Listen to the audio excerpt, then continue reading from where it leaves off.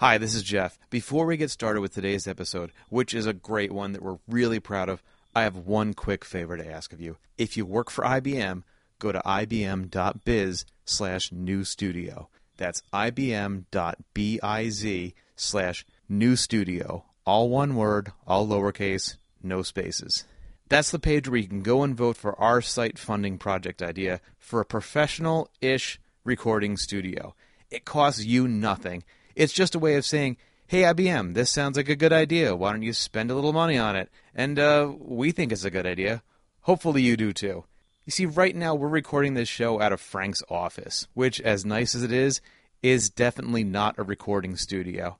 We're also using our own equipment for these recordings, and it hasn't been cheap. So we want to make a studio with halfway decent microphones, acoustic paneling, and good audio interfaces so everything sounds good from square one. And not just for us, it's for anyone here who wants to start doing a podcast. It's taken us 19 episodes to figure out how to get things kinda, sorta, mostly alright sounding, and we have a lot of fun with it, but it's been a lot of work figuring it out this far. Imagine someone with an idea for a show being able to start with professional audio right from day one, or someone who wants to record a quick voiceover for a demo without it sounding like they're shouting into a tin can. We can make this happen, and you can help. So go to ibm.biz/new studio, that's ibm.biz/new studio, and vote for our project. That's it. Thank you for your support, and enjoy the show. Old Man Frank, take it away. Welcome to Terminal Talk, episode 18. 18. And we have an awesome episode for you today. We have Lily Tang, who's been doing... What are you doing? Frank, I have some breaking news. Oh, that's right. It's coming in off the wire. For those of you attending IBM Z Technical University, November 13th through 17th in Washington, D.C., Terminal Talk will have a presence there. We'll be set up in a room, and we'll be doing interviews. Live interviews. Yes. So, if you're a smarty pants and you want to be on the show talking about your stuff, we would love to talk to you. Or if you want to entrap someone else and don't tell them until they get there and let them be on the show. I would say you want to present them with an opportunity. There you go. Right. Let us know, and we will find them and hunt them down and drag them back to the room. And we won't say your name until afterward. Right. Yeah. So that's going to be a whole lot of fun. Yeah.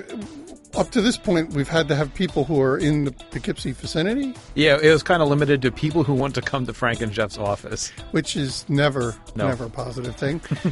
This will give us a chance to talk to people who spend a lot of time in the field, a lot of customers. It'd be great to have people who are not part of IBM in the show. Yeah, something new.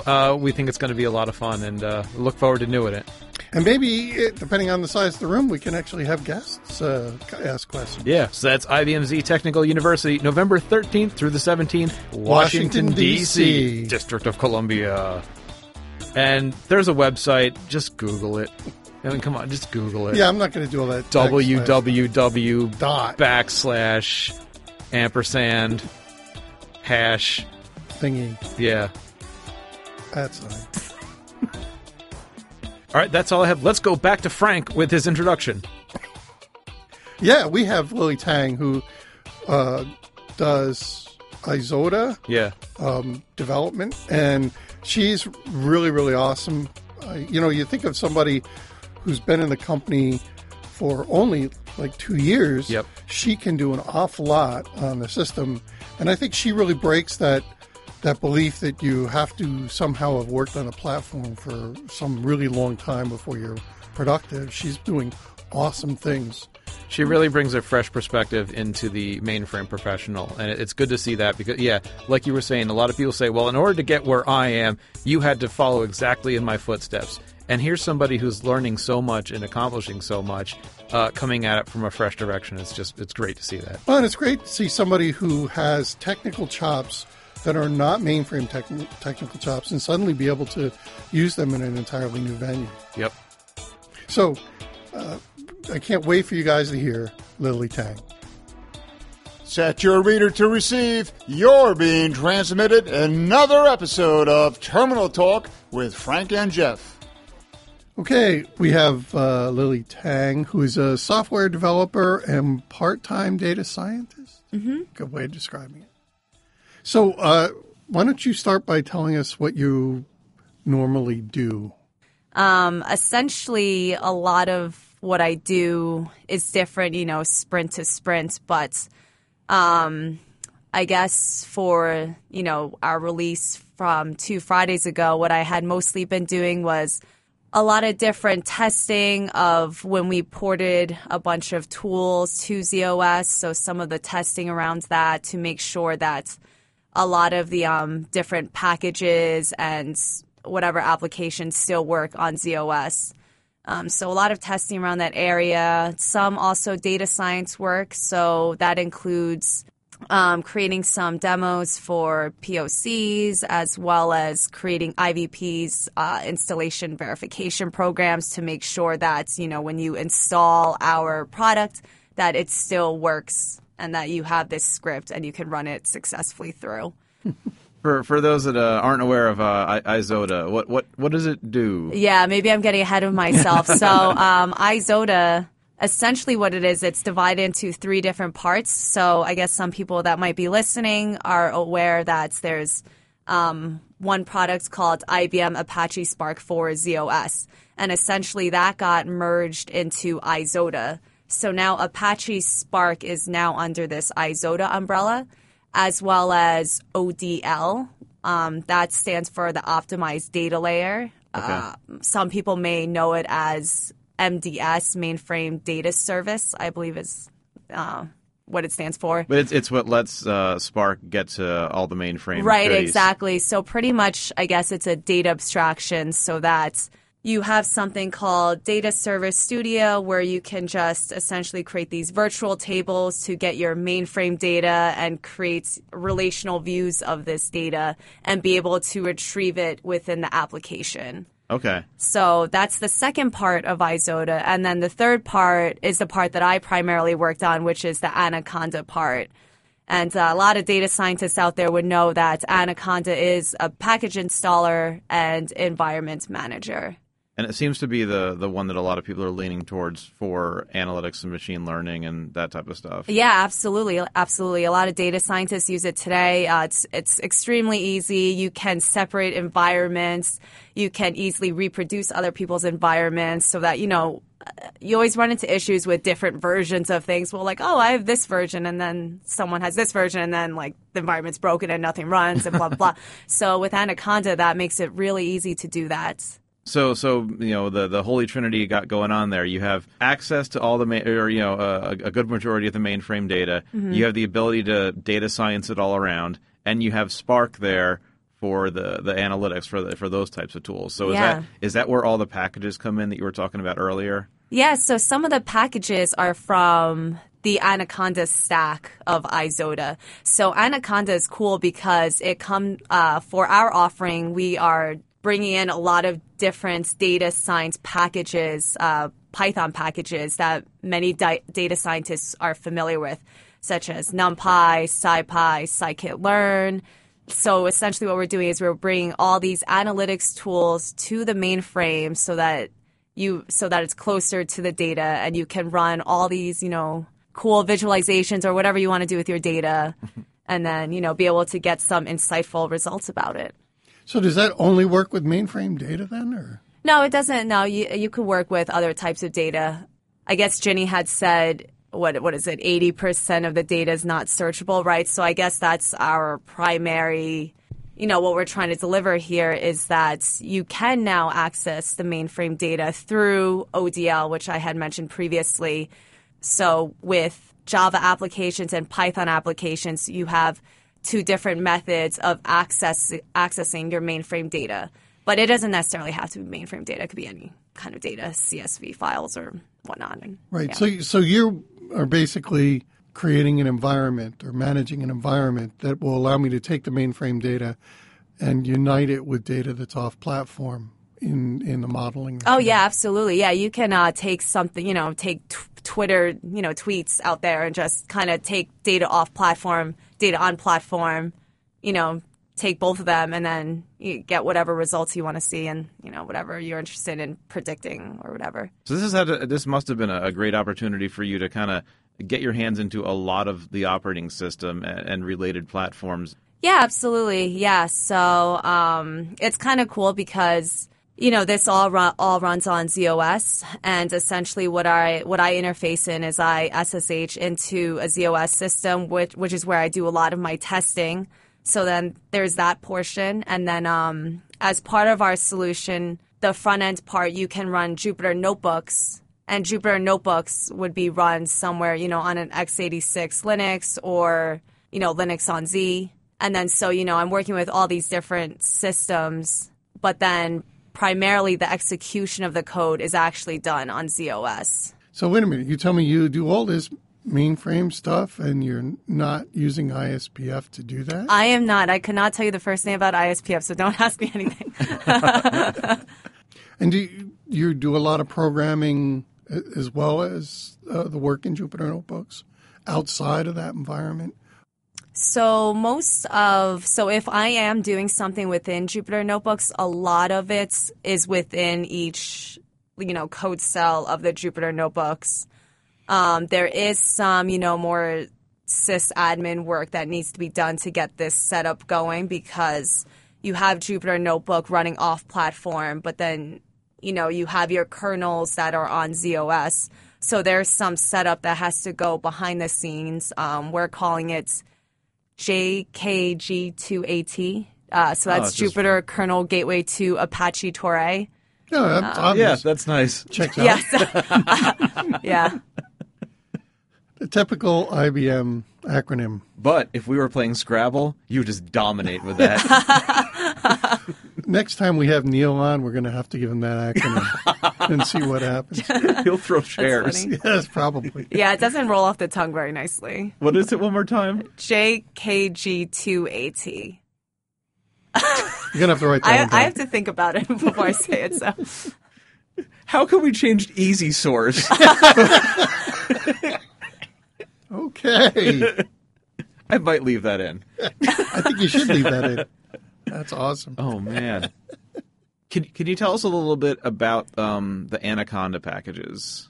yeah, so pretty much what we are offering are just, a lot of the different Anaconda packages that are offered from Continuum.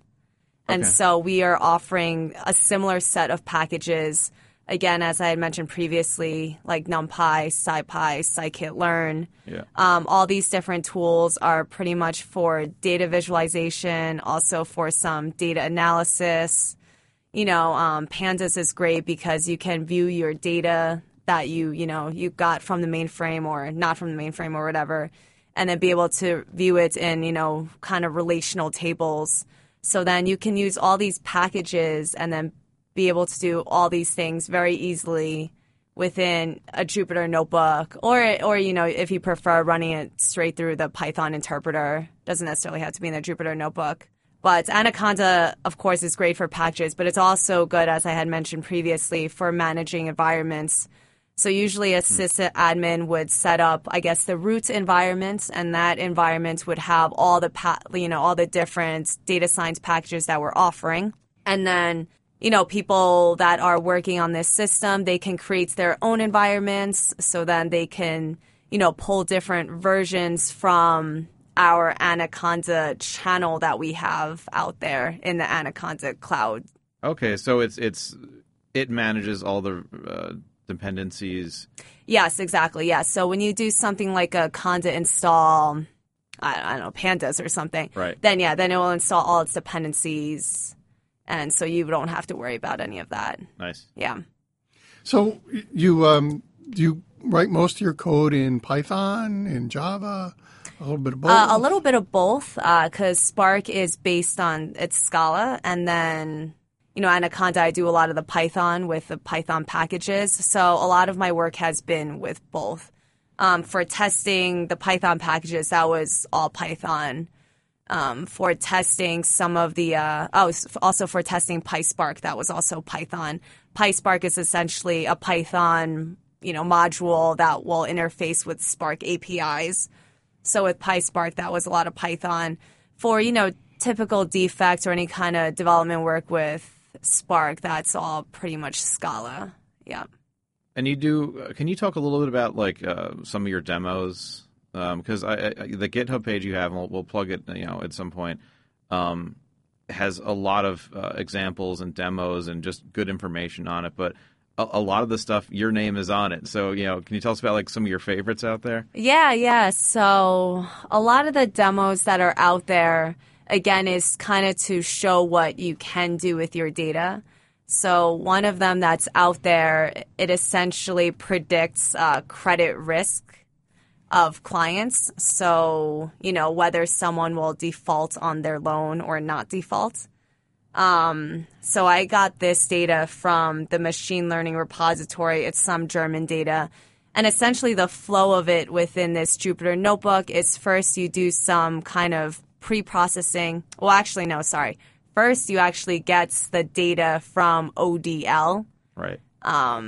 So essentially what we did was we turned the data into VSAM data and then, you know, used ODL and DSS to create the virtual tables to get the mainframe data into like a relational view within these tables. And then within the Jupyter notebook, we get the data from ODL using a Python library that we're calling DSDBC. And then after we get the data, the second part would be more data munging, so some pre-processing on the data so that we can feed these into machine learning algorithms and to perform some exploratory analysis. And then after that, we do the exploratory analysis, which we use Matplotlib and Seaborn. And then after that, we will then do some kind of predictive learning. In a lot of the examples that I've used random forest and logistic regression because those are, you know, nice and easy and can be done within scikit-learn within a couple of lines. So. And I'm just going to keep nodding like I know what any of those mean. Well, yeah. I get, you know, I think we get those are examples of algorithms. And, right, yeah. But for the data scientists that are listening, I think they would, you know, kind of get the random forest. Yeah. And some of those are forward-facing and non-regressional algorithms because you're trying to predict when somebody might default, right? Right. Yeah. So why would you pick? You know, I'm just saying random forest over another one in that case. Oh yeah. Well, there's a lot of advantages and, you know, disadvantages to all these algorithms. So. Mostly what I do as a data scientist, I try a bunch of different machine learning algorithms. So the classic one is generally logistic regression. That's been around for ages. And for something like that, it's, you know, it's easy. There's not much tuning that needs to be done. It's easy to regularize. So that's why logistic regression is generally a good first choice.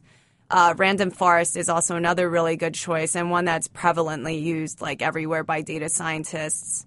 Again, that's also something that's easy. It's known as an ensemble method because it has a bunch of decision trees, and then it uses all these decision trees to, you know, come out with a prediction. So it actually makes guesses and branches. The forest has branches. Very nice. Based on the data that it's seeing. I see how that works. Yeah, so you have all these different decision trees, and then in the end, you actually have a lot of bad decision trees, but what's good about it is that it kind of all cancels each other out, so you're left with really good decision trees that are really robust and good at predicting. So I don't know, it's fun stuff. It sounds like data scientists talk to me. Yeah. It actually does sound, you know, I see you're passionate about it, so I love it. That's great. We have a ton of data you can play with, so yeah, no complaints here. That's definitely one of the problems. So you do a lot of math then in this, or are these just here's a set of algorithms and we start driving data through? No, it's actually not a lot of math at all. I'm nerdy, so I like to learn the math behind it. But all these Python libraries, it's all just a simple logistic regression, put in these parameters, and then boom, here's your model sort of thing.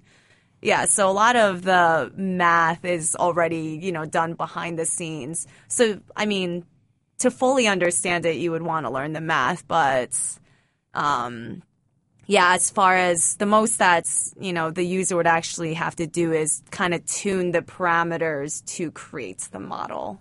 Yeah. So can you as a part-time data scientist, can you explain to the listeners who aren't data scientists, which I think are probably more, right? What the day in a life of a data scientist is? You start by putting on your lab coat. Yeah, you have to, You right? have your clipboard. That's right. Got to have those, Protractor. right? Got to have all the utensils of math, pencils, Erlenmeyer flask. Klein bottle. Yeah, so for me, it's a little different because I also do a lot of, the different development work. But generally, as a data scientist, I would say a bunch of your time is spent on cleaning data to make it more, structured and more, something that you can feed into a model or feed into some of these Python packages to do more analysis on. So a bunch of the time is really spent on how to create these features or how to, represent these features. Because obviously a computer, they don't know what red or blue is, right? So then you kind of have to do some kind of encoding so that the computer can kind of, try to distinguish these different things. So a lot of the work is done cleaning the data. And then, a lot of the work is also done with presenting, results to clients. And, yeah. Yeah, I was surprised when you were describing the flow. It's like, okay, we'll grab the data, and then there were like 20 more steps before doing calculations on it. So is it setting bounds and finding numerical ways of representing non-numerical data? Exactly. So the non-numerical data, that needs to be something that's taken care of. There's a lot of different solutions out there. There's something called, one-hot encoding, or I forget the technical term of the other one, but there's different label encodings you can do. And then, even after that, the data, there's still some feature engineering that could be done to make your machine learning algorithm better. So I don't know, for instance, maybe you don't want something, this might be a silly example, like maybe like dollars isn't a good way to capture it, and then maybe you want to represent it in a different way. There's different representations of all these different data. You may want to get rid of some features. You may want to, expand upon it. It's definitely a lot of work behind what kind of input you want to feed into your model. And then determining the right model takes a while as well, right? Yeah, definitely you want to try out a bunch of models and see what works best for your data, generally speaking. Like I said, there's usually the go-tos, which are nice and easy. And then, sometimes you want to dig deeper. I know scikit-learn has a lot of different libraries that help with finding the best hyperparameters for those models. So those are some. I know there's one called Grid Search that's good for that.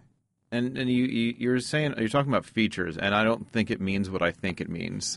Can you talk about what a feature is? Yeah, so features are, how do I describe? So a model will take in input, right? So your machine learning model takes in some inputs, and these inputs are, I guess in a mathematical sense, denoted by x's. So it's usually some kind of vector, and then you have x1, x2, all the way to xn, where n is the number of features that you have.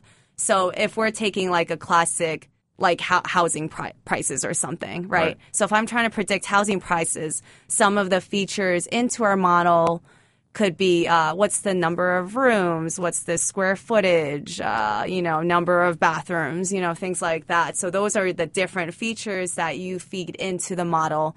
It will, try to create the model based on these features, and then finally have some outputs that will say, kind of what the pricing is. That's a regression problem, not a classification, but yeah. Wow. I think I got that. I think it makes sense. Yeah, I'm glad I asked though. So you haven't. How long have you been working on this specific project? This specific project, let's see, about a little less than a year. Wow. Yeah.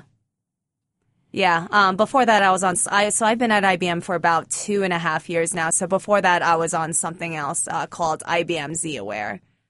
Yeah. And that was also based around analytics and Yes, that was also based around analytics. So essentially what IBM ZWare is, it's a machine learning solution that detects anomalies within your upper log messages or your syslog messages.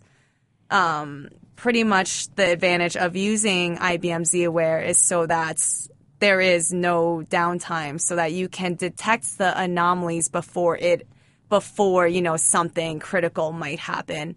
Because a lot of times systems and, when certain tasks run, it's very periodic, right? So then if you see that, like, something's not running, and then it's like, oh no, like, this isn't running, and then you see it within our ZWare UI and see that, maybe this system it has an anomaly score of much higher than usual, right. Then you know that maybe something's going on with that system, and then that's where, you kind of take a look and make sure, it's not going haywire. And, Yep. Yeah.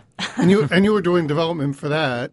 I was, yeah. And you didn't use ISPF then either. No, I used Eclipse. Okay. Yeah. So you did all your development within Eclipse and never logged on to the system, right? You were able to do this from an editing environment. Right, on yeah, the yeah. workstation. Yeah, all just straight, application work, Java. Yep. Awesome. And then you would submit jobs through that interface as well, or did you never even have to do that? It was all online. Oh, you mean through ZWare itself?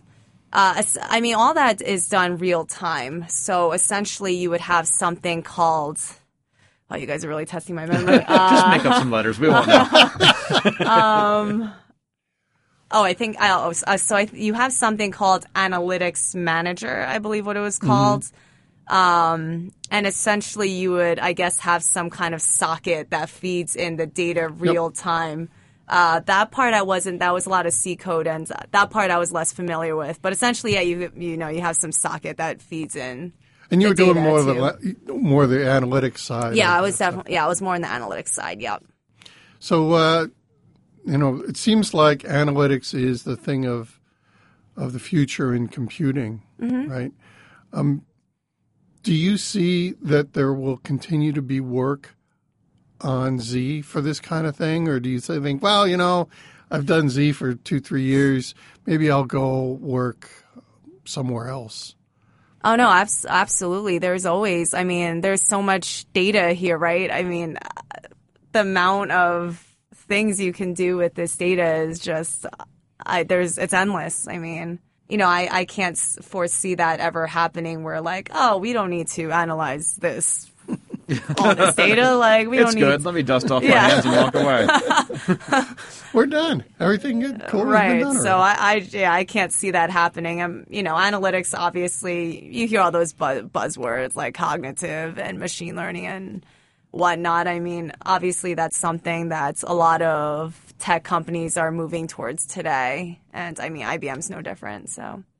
And you're familiar with the foundation, the stuff that actually makes it work. So it's got to be a little more interesting for you than somebody just saying cognitive. Oh, right. Yeah. I don't even know what those terms mean anymore because it's just been so overused and just used in all these different contexts. So I honestly couldn't even give a straight definition of what I think it is.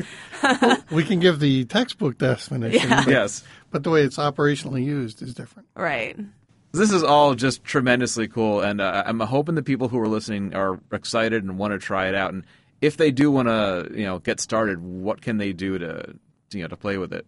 Yeah, well, absolutely. We have a GitHub pages. It's at izoda.github.io. Izoda, one more time, izoda.github.io. So that's our GitHub pages, and you will find a lot of information on there. And we have, a community.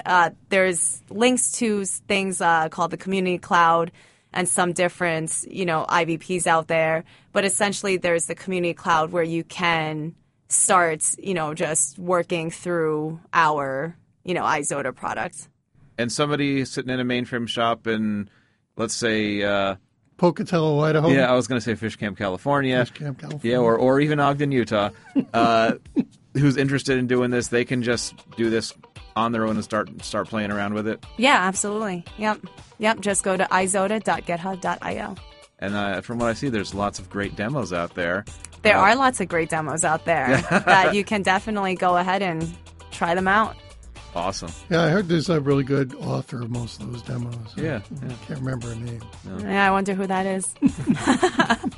So I could go out there, pull one of these models and figure out how long it's going to be before Jeff throws something at me again. Yeah, sure. I mean, what kind of data? There's a it fair depends amount on of the historical data. What kind of, yeah. Well, thanks a lot, Lily, for spending this time with us. Yeah, thanks for having me. This has been really fun. Yeah, I don't know what to say. That was just really, really nice. There's nothing that we can add. Right. Terminal Talk. Take us out, Charlie. You've been listening to Terminal Talk with Frank and Jeff. For questions or comments, or if you have a topic you'd like to see covered on a future episode, direct all correspondence to contact@terminaltalk.net. That's contact@terminaltalk.net. Until the next time, I'm Charlie Lawrence, signing off.